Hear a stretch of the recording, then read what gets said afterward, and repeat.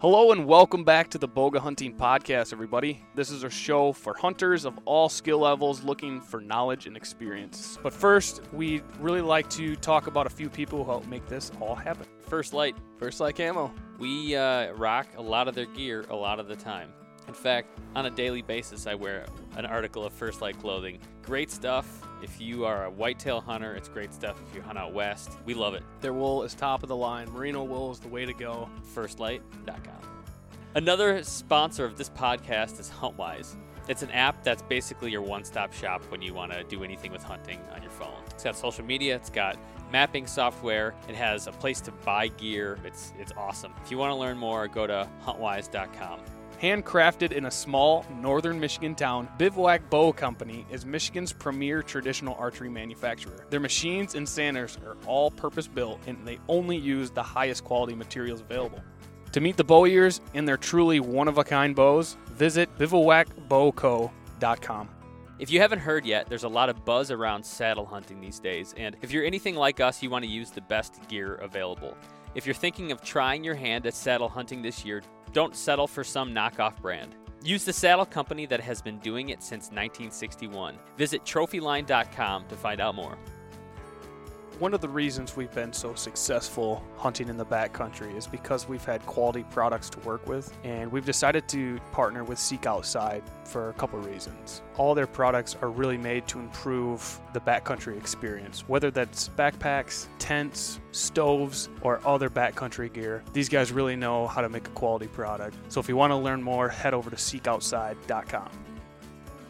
Last but not least, Stirka Optics. Stirka Optics. Do you say Stirka? I say Stirka. Great binoculars, great rifle scopes. Yeah, I'm actually going to be rocking one on my AR build that I have. A little red dot action. Mm-hmm. Great warranty, made in the U.S. Check them out, stirkastrong.com. Welcome to another episode of the Boga Hunting Podcast. We have today Joe Fichter, turkey hunter extraordinaire and longtime friend of the show. Mm-hmm. Joe, welcome back. It's nice to be back. It's been a minute. It's been a minute. You've been deadly, though. I was looking back on your post from this year, this fall. You put a nice buck down. Yeah, I had a good fall. I had a few bucks that I was after, and I lucked into the one that I really wanted. And unfortunately, he had double drops going into the fall, and he decided to mess that all up, break them, and bust his one beam up short. But yeah, he was a little bit more impressive a couple days actually before I shot him. He had both beams intact a couple days. I'd seen him like 3 days before I killed him, and that day I saw him, there was 5 bucks around me, and him and another one that I was contemplating shooting. Yeah. I heard them actually get into a full-out battle up in the thicket above me, and there was a loud crack, like a 22 went off. Oh, yeah. And that's what it was. I can't say for sure, but I'm pretty sure that was him busting his beam. Because when I shot him, it was still white. It was still fresh. Oh, wow. That's sweet, the break. Yeah, it's pretty cool, but, I mean, I'd like to have shot him with the beam intact and both drops not broken. The double drop time, the rare. The coveted. If Jared ever calls me and says, dude, I found a double drop time shed, or I shot a double drop time buck, that moment I'm convinced in my mind that he's lying to me. Like, if you ever were to call me, I'd be like, bull. We made a pact, though. We'd never lie about bucks. We always say that, but then it happens anyways. It comes down to it, dude. 5 bucks. I would. Yeah, like that's one that's like. Well, when I called my buddy and a few people, I was like, I just shot a double drop. He's broke, but I just shot a double drop, and they were like, "You're so full of shit." Exactly. Yep. And I was like, I had to send pictures out real quick. Like, they're like, "Holy crap!" And I'm like, "Yeah, unfortunately, like the one side's broke to like, I don't even think it's an inch. It might be an inch, an inch and like whatever. It's either just shy of an inch or just over an inch." And then the other one, it's like 1 3/4 inches, but it's still broke. I mean, it's a shame because they were probably both about 5 inches before they were broke. A Jared, yeah, that's a Jared drop time. But so all of this has led you to this moment, which is preparing for turkey season. Right. Which is the real reason I want, because like I was telling you before, of all the people I know, you're pretty deadly in the turkey woods. And so I figure I want Jared and I to go through with you our turkey setup, our like situation for this spring. And Yeah. I want to know how you'd approach the situation. Yeah, I like this. What do you Yeah, I like like it. Yeah, go with All it. right. So you good with that, Joe? Yeah, I'm absolutely good with it. It's by far and away my season. Okay. I live for the spring Turkey Joe. woods. Can't stop the flop. All right. So I mean, if you recall back, I think there was many a podcast where I had to be reeled back in Yes. as I dove down the turkey. I dove down. I would get nasty texts in the middle of the podcast. Would you get out of this? You're back stop on the talking. turkey. Yeah. Yeah. Beat it. Well, all right, let's go. What do you now got? we're taking the governor off. Jared, this is what I'm thinking. I want you to describe our yearly turkey spot. Boy. My spot or your spot? The whole area where we're hunting, the woods, the spot. All right. Right. Yep. Yeah, so the actual setup is all on public land. We're going to be driving about, I don't know, probably a mile back to a place called... Wait, you can't say it, man. It's too People are bad. gonna listen. And the terrain that everything is set up on, there's high ridges, there's open fields, there's a creek, there's a couple of great spots. We've pinpointed a couple of spots where the turkeys we know are roosting.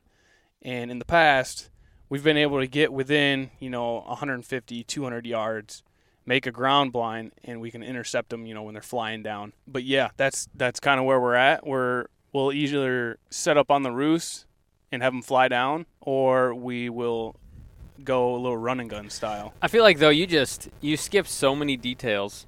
Did I? Yeah. I'm not good at explaining something. So, first of all, we're going to a spot that I wouldn't say is like a turkey haven. Mm-mm.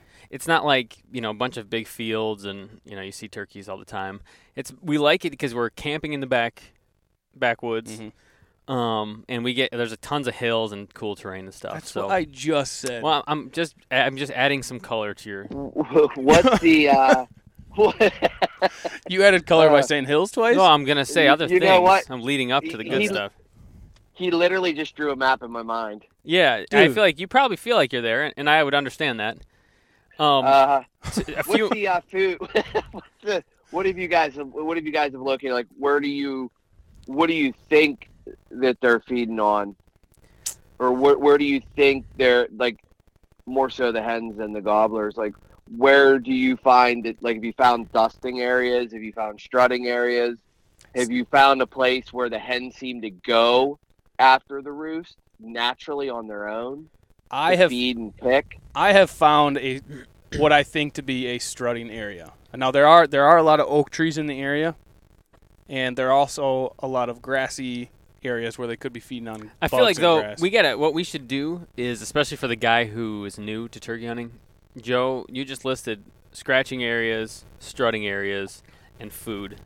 You wanna? We should probably break those down a little bit. Like what's a strutting area, scratching area, and like when you say where are they finding food, how would you describe the things that they would look to find? Well, a scratching area isn't. It's not a scratching area. A scratching is indicative of feeding, right? And really, turkeys, they feed in a very distinct scratch, scratch, scratch pattern, which then opens up the forest floor, and you can tell when a flock of turkeys move through because they open up the ground. Mm-hmm. You can also, if you're listening keenly, you can actually hear turkeys scratching, and like I said, it has that distinctive. They have a very distinct feeding pattern, which you can discern the noises they're making from, say, a squirrel because of the rhythm that they carry while they are feeding. Now, when a turkey moves through the woods, this is denotated a lot of times by the scratchings and the open ground. That'll tell you where the turkeys have been, but that's about really all it is. It might help you locate, like, if they are feeding on a mast or a leftover mast. But really in the spring, you're looking for bugs and shoots. I like the edges of water, typically like a secluded water. Anywhere that's moist, yes, Gross. moist, Gross. and yes, totally moist. And what you find is you get a lot of shoots and stuff that the turkeys are preferring at that time. They also, I mean, typically you see hens out in the field because of, the bugs and stuff like that, and then also the green shoots. But I'm looking for turkey in the spring. But if I'm hunting a new area, I'm going to be focusing on waterways, because turkeys, they for whatever reason they need the water and they like the water, and you'll find them around waterways, creeks. I've not had overwhelming success around ponds or lakes, but they're around them. Yeah. But I don't know. It's that marshy, swampy. That's right where my spot is. That where we go. Spring-fed creeks that I have a lot of success with, especially when I'm hunting new ground. I'll actually follow the creeks. So you'll follow the creek down. How do you pick where you go in, or how do you pick where you set up? I'm not saying that I will follow a creek because I want to get up above it, right. But I will follow it as in using it as a navigational point to follow along. But creeks are noisy, and that helps decrease your ability to hear turkeys, which I'm a very vocal turkey hunter. If they're not talking, I don't want no parts to do with them. I really like to talk turkey with turkeys. So when you're say you found a creek and you want to figure out where to set up, or how are you figuring out which side? Well, I mean, it doesn't. I don't really. I'm looking at the terrain as I'm walking it. I mean, I use the HuntWise maps. And a lot of my turkey territory is it's established turkey territory. Like I know the area. I know how the turkeys typically move through a spring, because especially here in Western Pennsylvania, and you guys probably have a very similar thing. And it's just turkeys in general, almost anywhere you find turkeys. As you move through the springs, the dynamic of the flock changes, just like the dynamic of a deer herd changes through the fall into the winter. The same thing is happening with the turkey flocks from early spring into late spring, where you have larger groups. They start to break down. Then you have your males by themselves, and you have nesting females, nesting hens and stuff. So it depends on. There's so many variables. It's hard to just isolate it. But for your area, you guys have an area where you think they're roosting. I would be paying attention. And a lot of this you can do by sound. I don't know if this place is close enough for you guys to get there prior to your hunt. Yep. But absolutely. I'm definitely, so in the spring, like I said, I'm hunting a new area. Let's just say I'm hunting a new area in West Virginia. I get permission to hunt a new place. Sure. How I go about it is I'll look at it on the maps.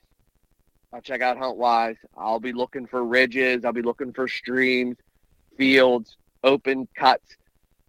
Old logging roads, gas well roads are huge in our area with the gas and oil.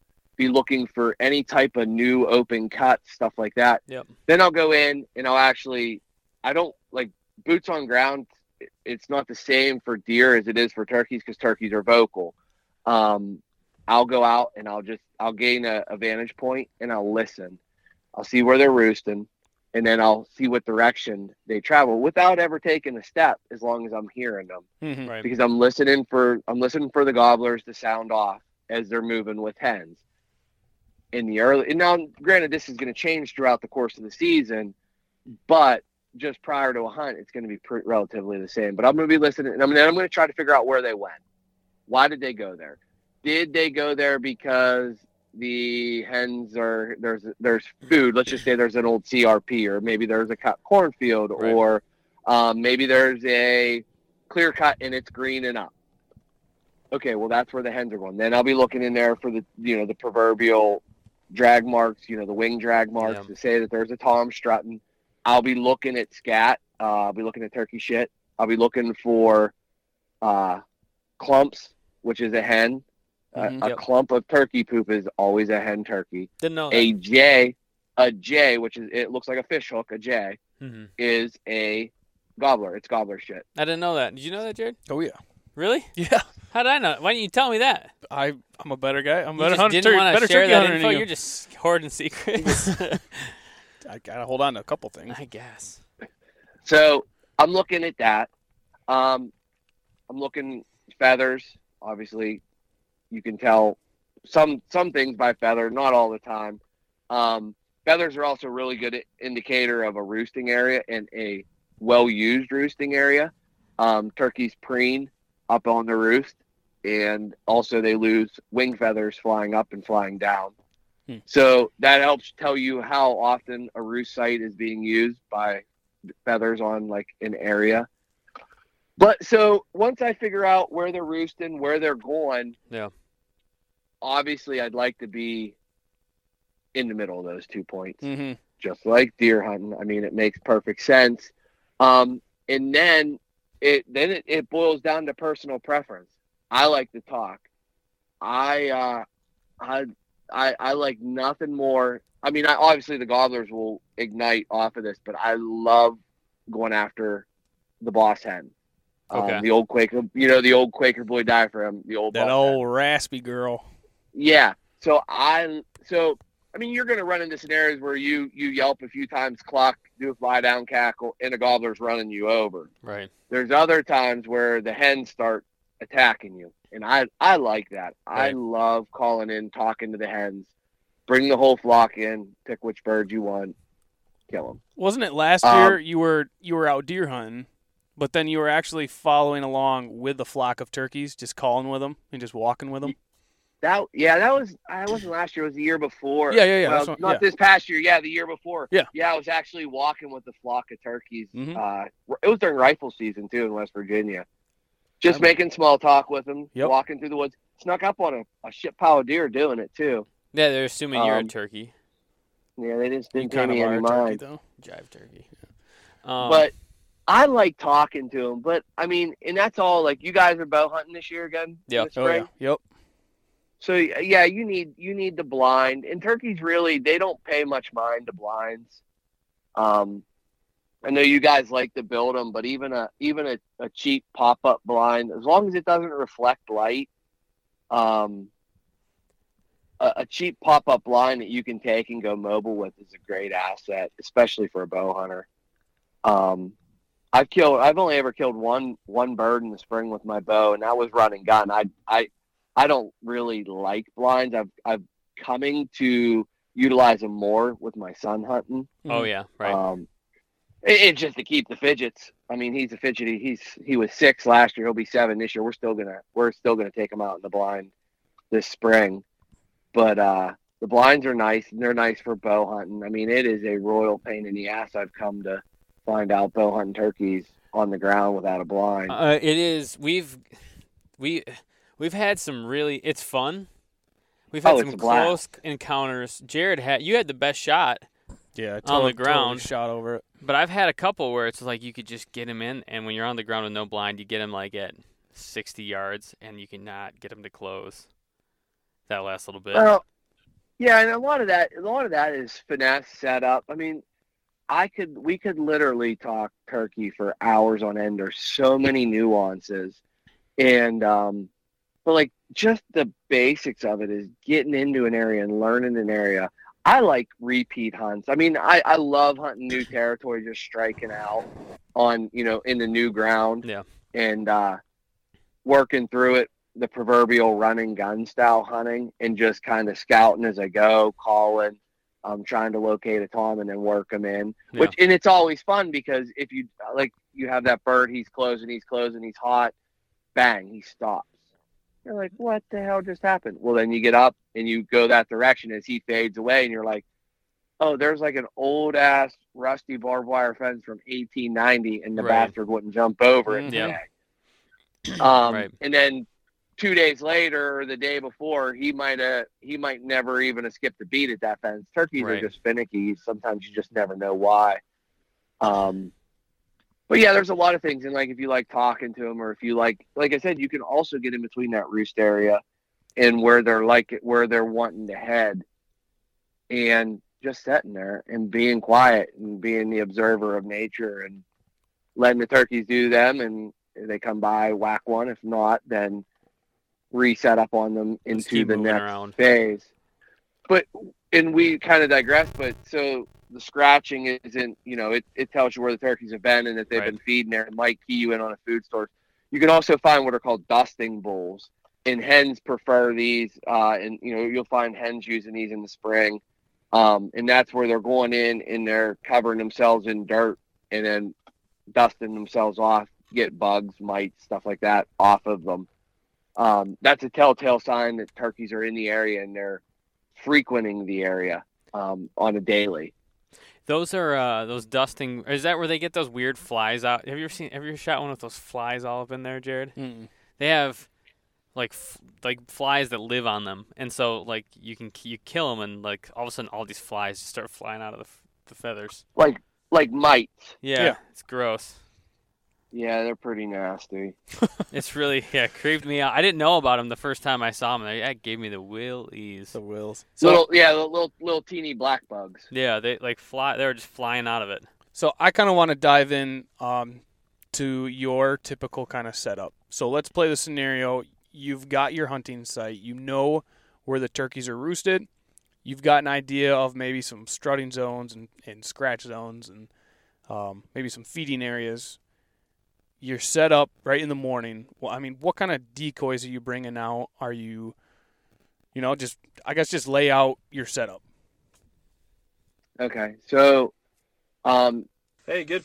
I don't go and roost at night, the night prior to the hunt.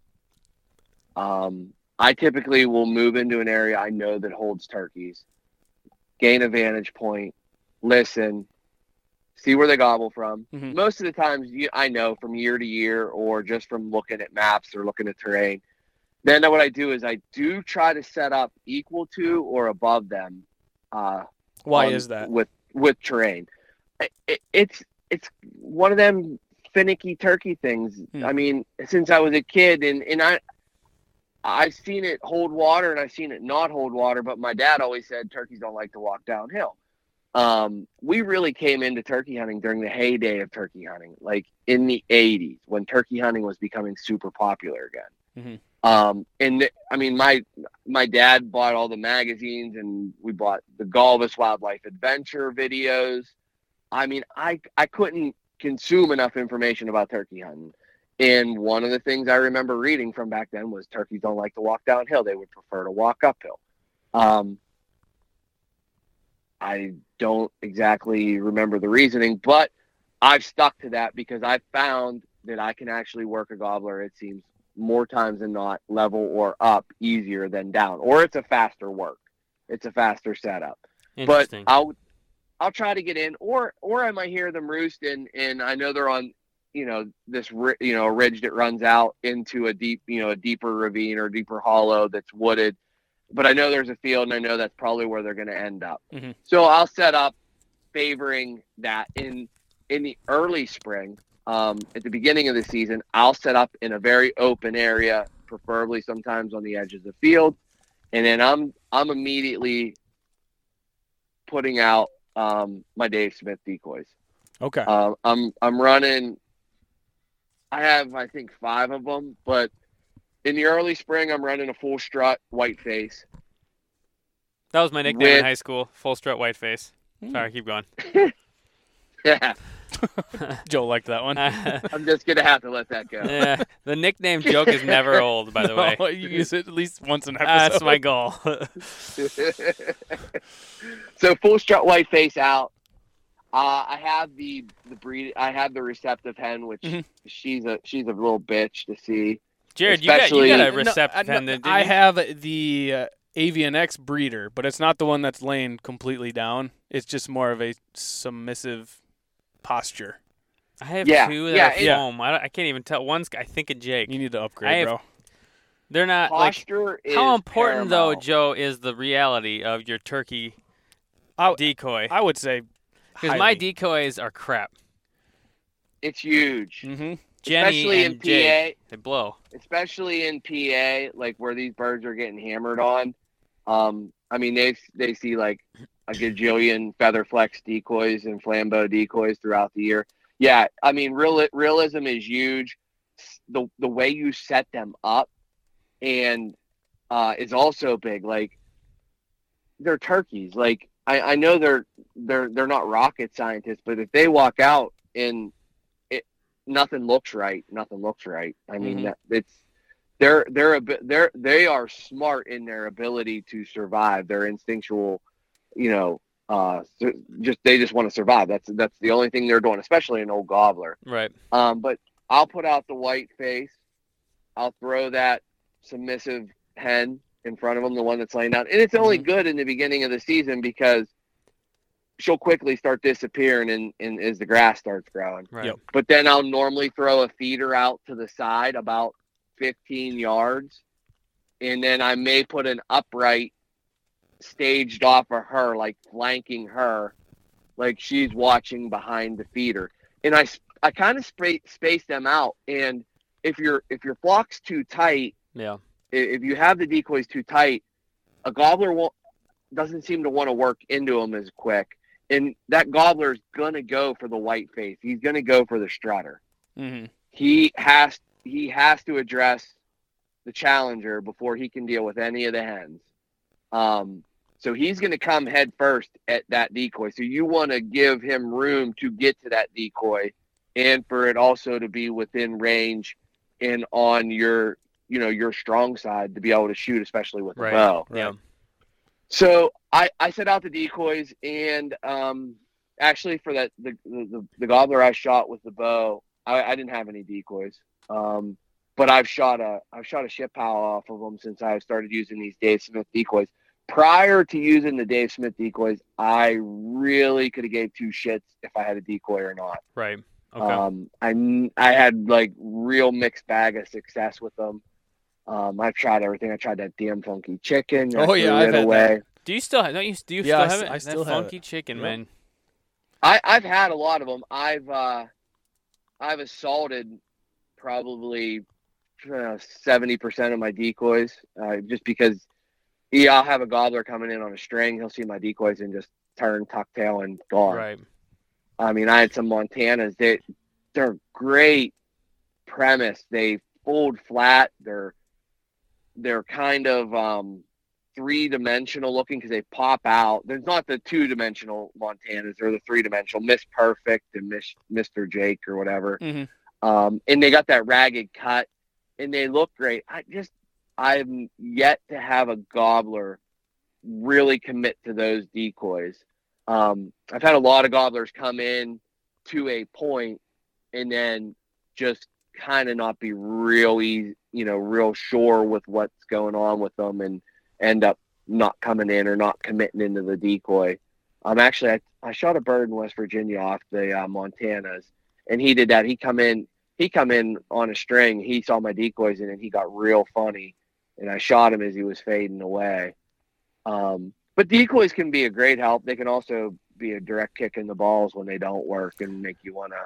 You know what, though? I don't feel like we have, where we are, a whole lot of turkey hunting going on. I don't think those birds are seeing a whole lot. Do you? No, I mean the few times I've never seen another turkey hunter. I've maybe seen, once. I've seen one, and I asked them, how are things going? You guys seen any birds? Yeah. And obviously, people are going to tell you what right. they want to tell you. They're not going to give away too many secrets. But we just mostly see morel hunters. Yeah, there's a ton of morel hunters up there that we are interacting with. But yeah, to kind of go off, the quality of the decoy, actually, it does matter. Turkeys have a great eyesight, but oh, absolutely. One thing that a lot of people make the mistake of is putting their decoys too far out. So they'll think, oh, I need to put it within bow range, which is what, 25 to 30 yards at the most. That 50 if you're Jared. Yeah. So they make the mistake of placing those decoys out there. Yeah. And then they're frustrated that tom is all it stops 60 yards out. Right. Too far and too close Yep. is also too close is bad as well. Yep. So I think what I like to keep my decoys at are somewhere between like 10 and 15 yards. Okay. So that if that tom does get hung up, say at an additional 20, then I'm only at 30 to 35 yards, right. which you'd be fine. I'd be comfortable with that. But obviously, I'd want them in closer. But I mean, yeah, you're shooting it like a softball at best size target. Right. You want them close if you can. And then Joe, do you have your decoys pointing towards you so that when that tom comes in, he's approaching the decoys from the front, and then you've got a shot? Well, I know most of the time you use a shotgun, but yeah, and here's where we can get into this huge debate. And, guys, guys are like, well, you never want to set your decoys directly in front of you in case the Right. hunter's approaching. Well, how in the fuck do you know where a hunter's going to approach you at, and if that's going to be in front of you or in between you? Exactly. Or you've got, if you're using decoys, especially the ultra realistic decoys, you have to be vigilant. You have to be watching for other hunters stalking you. You have to be. I had a bobcat stalk me in cinema honing. That's sweet. I actually became aware of it when I heard my dad flip off the safety on his double 10, which it had a metallic clink to it. Yep. And that was actually the day I was like, Dad, I heard your safety go off. And he's like, really? And I'm like, yeah, that thing's loud as hell. You got to do something about that. But I heard his safety go off, and I saw him raising his shotgun as he was yelling. The cat was close, super close, like uncomfortably close. And so you have to be paying attention. Mm-hmm. I mean, now a bobcat's a hell of a lot more sly than a hunter is, but you have to be paying attention. I've had hunters numerous times stalk my calling locations. Yeah. It's unnerving. I've even heard of guys who won't even use full strut decoys just because of the fear of people stalking up on them and just blasting the decoy. I don't. But how would you not see the guy coming first if you're set up? You're fully camouflaged. No, how would you not see the dude walking up? What if he came in from behind you? Terrain coming from behind you. I mean, I'm very careful on public land. I'm very careful where I use them, especially in like West Virginia. Yeah. But yeah, you gotta be paying attention to what's going on. And then there's also like, where do you set your decoys up? Now, if a bird's gobbling and I'm working a ridge and he's on a ridge and let's say I worked this bird before and I know he's a call shy bastard. And so what I'll do is I'll set on the side of the ridge and I'll put my decoys on, if he's to my left, I'll put my decoys to my right. Mm-hmm. To use the decoys to draw the gobbler past me. Right. If it's a bird I've never hunted, I don't think he's call shy, I don't think he's been hunted hard, I'll place my decoys between me and him. I love to shoot turkeys really close and right in the face with a shotgun. There's nothing better. It's like heaven on earth. However, I know the way my shotgun shoots. I'm also shooting a red dot, blah, blah, blah. When I set up for Logan's turkey hunt, my boy, I put my decoys at 25 yards. I knew they were going to go after. I actually had a half strut Jake out, but I was hunting the spot I was hunting. I was watching like 7 different longbeards that were still grouped up together. And every time I was watching them, they would run off every Jake that was within eyesight, like to the point where they were running across the field just to run a Jake out of the field. Right. So I knew they were going to go straight for the Jake. So I put the Jake at 25 yards, and I knew at that range with the 410 with the Apex tungsten loads, he was going to get the full use of his pattern and the potential of that gun. Yep. Any closer, and it's like shooting a rifle at a never stopping gobbler's head. It's always moving. So I wanted to let him utilize the pattern on his shotgun. I'll sometimes set decoys up at 15 yards. This past year I shot the one gobbler at like 7 steps, which was wicked awesome. Yeah, that's and awesome. I think I shot the other one at 13, and then I shot one at like 19 yards. What was your archery shot? How far away was that? I think it was 21 yards. Oh, okay. On that gobbler I shot? Mm-hmm. Yeah. Oh, it was actually pushing 30. Oh, yeah, sure. Oh, interesting. Mm-hmm. Isn't it? That distance keeps growing. 20. Oh, wait. No, it must have been 45. No, I thought you were talking about the buck I shot. Oh, no. I thought you were going to draw some shitty correlation about shooting deer further with my bow than I do turkeys with a shotgun. No, we're not going to go there. We'll leave that for another time. No, that gobbler, the gobbler I shot him in a field, and he was I utilized a lot of calling, woodsmanship, and actually my knowledge just of turkeys and how and behavior. he was with 3 hens, and every time I would try to talk to him or the hens, they would walk away. The hens would walk away and drag the gobbler. So I got close to them. I was real close to them. They were feeding in a pasture. And I started talking to the one hen, pissed her all off. Well, she started walking.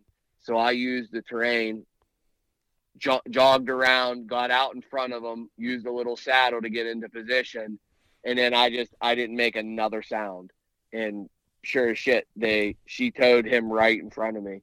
And it was I think it was 32 yards. So you were really calling the hen at that point. Well, I was using my calls to push the hen in a direction, because otherwise she'd have I could have sat there all day and watched them. And then, but what I did was, when I started calling to her and I realized she was moving away from me, she was actually moved them down the pasture a little bit. So I went back out around the hilltop, got below them kind of, and tried to push them out through the middle of the field, which actually worked. I mean, it was a lot of dumb luck. Right. I was just taking a chance and being bullheaded, and I walked around the ridge, got real aggressive with her, a lot of cutting, a lot of fighting purr.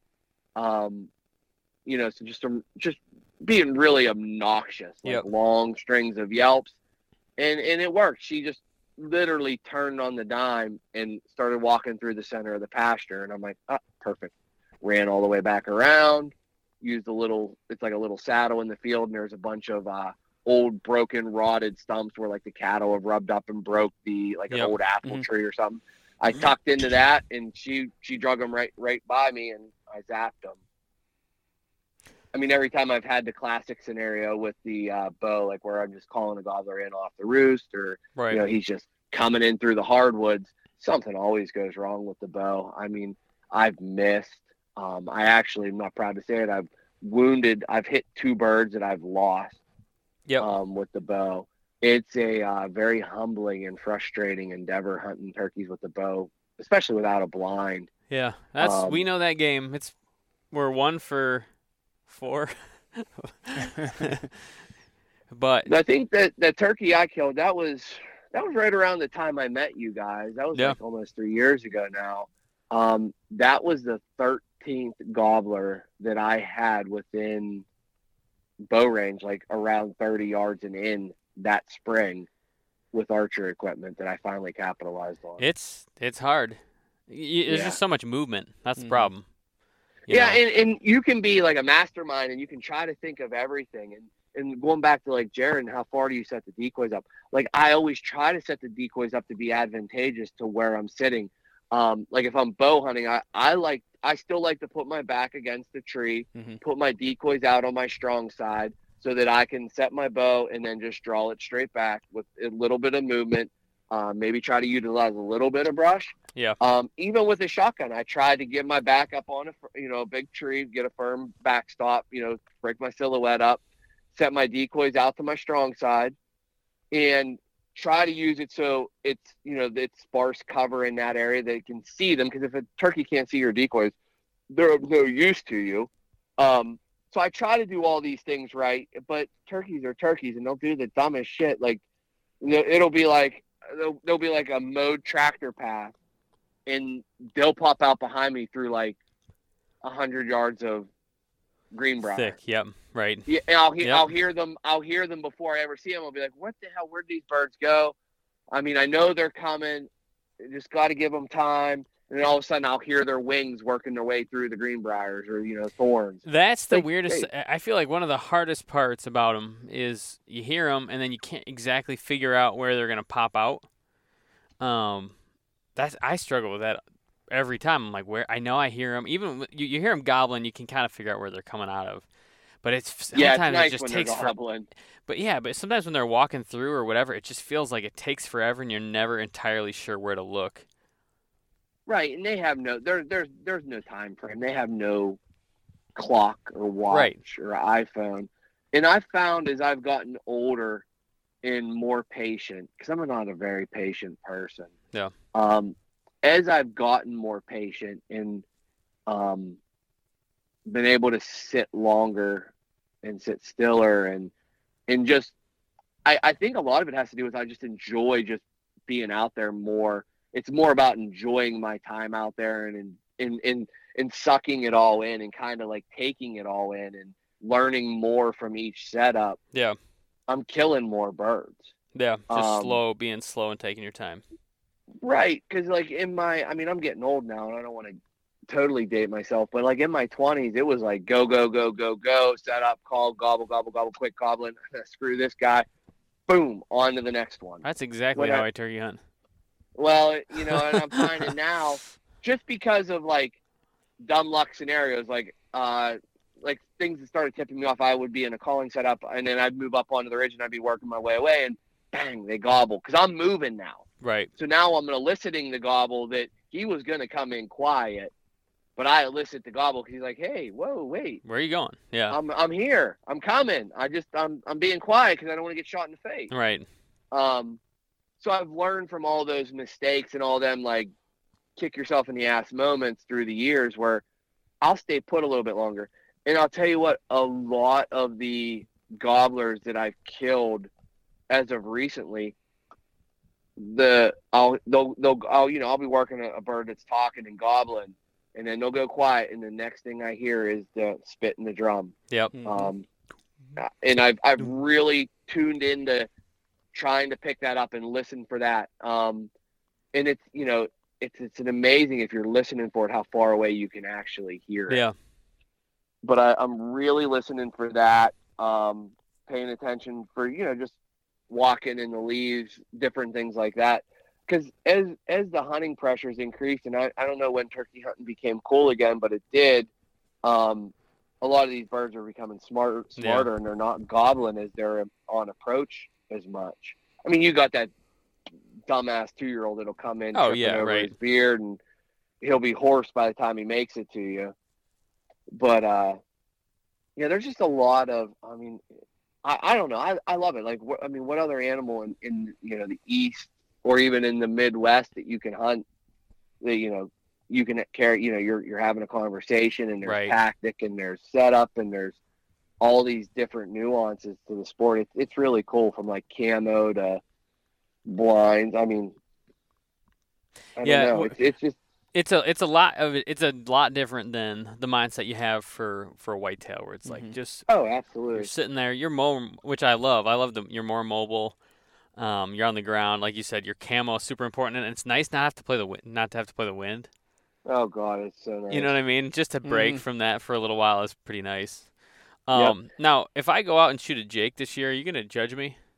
Not at all. No. Not at all. I'll bust your ass a little bit. Yeah. He is still shooting the trad bow. The trad bow, Jake. I mean, that's legit. And I mean, let's be honest. I judged you a long time ago. Yeah, I've been judged. That judgment has been passed. At some point, yeah, you're beating a dead horse. No, you know what? I just had this conversation, and I can't remember. I think I was over at the local Sportsman's Warehouse and was just bullshitting with some guys that they had a little local event. And the guy's like, he's like, I feel like I shouldn't shoot a Jake. I'm a grown man. And I'm like, have you ever shot a turkey?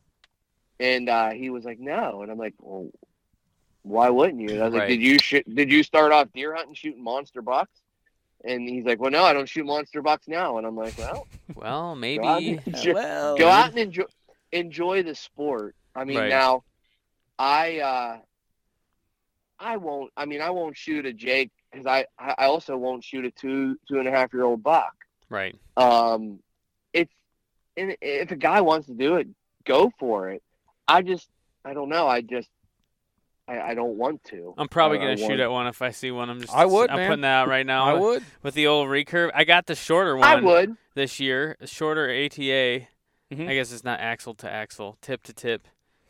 Just the tip. And just the tips. And so but I got a shorter one that I'm excited for, because I'm going to see if I can fit it in a ground blind. I'm going to try to see if I can fit one in. It's like a 54-inch. Ooh, short boy. Yeah. It's a beautiful thing. And so I'm going to try to bring it in one of those ground blinds, see if that works out, because we're going to try to get some camera out there and stuff. Otherwise, it's going to be hard to blend in. I mean, I say go for it all day, every day. Like me and Logan just had this conversation because he's getting geared up. He realizes it's coming, and he's like all excited. Yeah. And I asked him. I said we were watching a couple birds in the field the other night, and there was like 3 jakes, and then a longbeard was in that little group. Yeah. And I said, "You gonna shoot a jake this year?" He goes, "He comes in first. That'll be his last mistake." And I'm like, fair enough. Fair. I love that. Attaboy. That's a good approach to hunting right there. Just go out deadly. You just go out and have fun and enjoy it. Like I enjoy. Like last year was kind of the turning point for me. Yeah. I could literally never kill a bird ever again and just take my boy out and call birds in for him and watch him shoot them in the face. Yeah. I mean, I like the interaction. I pulling the trigger is the easy part. I think I've said it before. I mean, Right. it truly is the easy part of the hunt. It's everything that goes into it before, and then everything that comes in after to make sure that you're utilizing that animal for, for its meat and stuff like that. That's all the work before and after. Pulling the triggers, anybody can pull a trigger. It's the glory spot, It's all the work goes into calling it in. Yeah, that 1 second. And then you got the 15 seconds of adrenaline, and then on the 16th second, the work begins again. Cut them up. Get some wild ramps like we did that one year, Jared. We found some wild ramps. Do we get any morels to add to that or no? They're just ramps. I guess they're just ramps. Yeah. Yeah. Wild leeks. Wild leeks. That's what I'm combining them. Yeah. Tasty. You get those, some morels, and some wild turkey, man. That sounds good. Good. That sounds really good. We made turkey salad. Oh yeah. It was good, and then actually I got the kids to eat it too. It was good. Turkey's a tough one. I mean, there's a couple good ways to make it, but it's a tough one to prepare. Yeah. And make it taste really good. I'm gonna try the sous vide this year. My thought is to sous vide, like either, I don't know how I'm going to quarter it or what I'm going to do to get it in the sous vide, maybe breasts and legs. That's the water bath method, correct? Yeah, it's where you're in the bag. The meat is vacuum packed, and you're putting it in a stable, controlled water bath. And then you end it, what I'll do is end it in the smoker. Ooh, all right. Now, I want you guys to know that I'm literally counting my chickens before they're hatched. In terms of, I'm planning how I'm going to eat them. But I'm real excited. I want to do it. So I really need to be successful, so I have a reason to try that. That sounds good.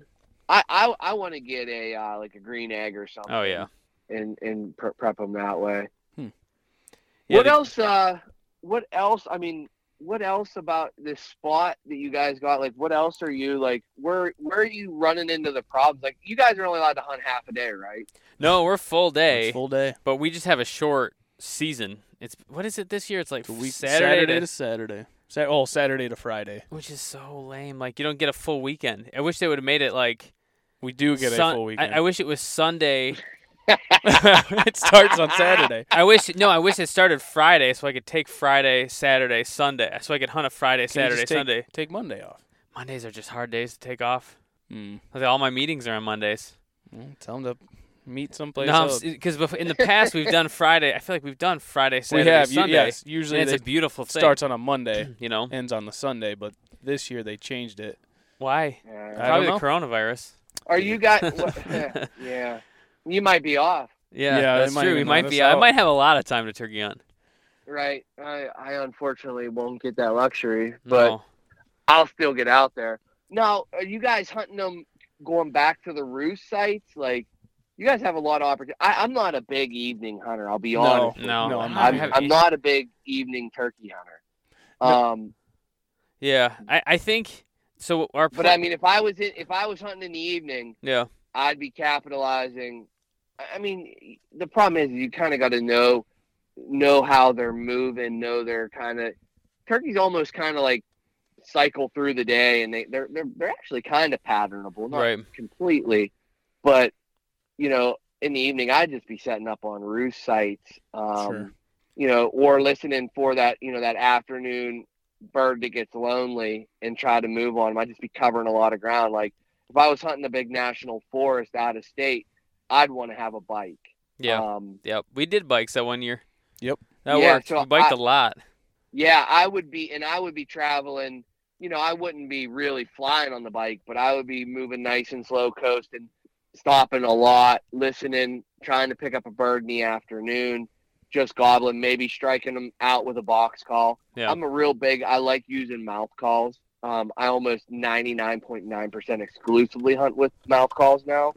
But in that scenario, I'd be utilizing a box for long. Like I'd look at a paddle boat call. Yeah. To really reach out there and crank on it and try to get a bird just to, even if he just shock gobbles back and or gives you that courtesy response, at least you can start building that picture and marking him on your map where he was at in the afternoon. Yep. And maybe the next day be back in that area to be more intimate with him with, like mouth calls or slate, friction. My difficulty for this hunt, like what I struggle with is, so I've got a stream that they roost over, right? And they move uphill either one of two ways. One way is basically straight into a 3-year-old clear cut, where they've been logging for years. The other way is up this pretty long, pretty steep hill, down a gas line, Yep. and then I think into a field from there.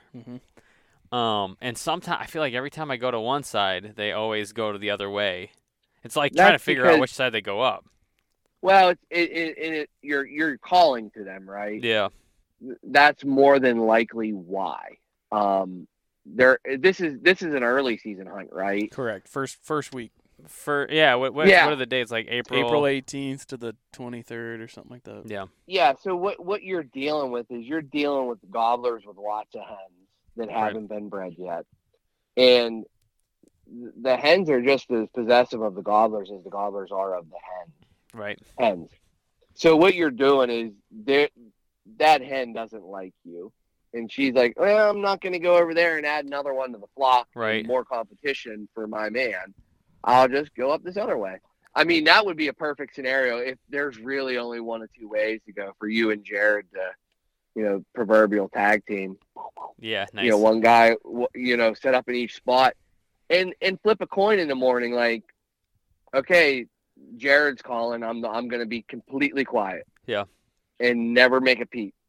And then maybe reverse the roles. I mean, there's a lot of I think one of the biggest things is where I become successful in the turkey woods. I'm persistent. I'm bullheaded, and if one thing doesn't work, I just try another. Right. And so if that one way doesn't work, try it the other way.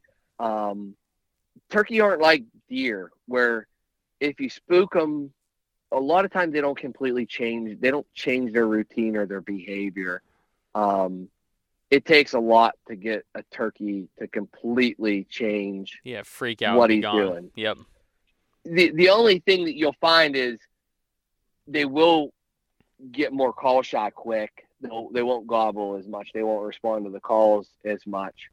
We have that here really bad because these guys run around in their trucks on old back roads. You'll hear the truck pull up. I've worked birds right through this. Truck will pull up. You'll hear it come rattling up the road.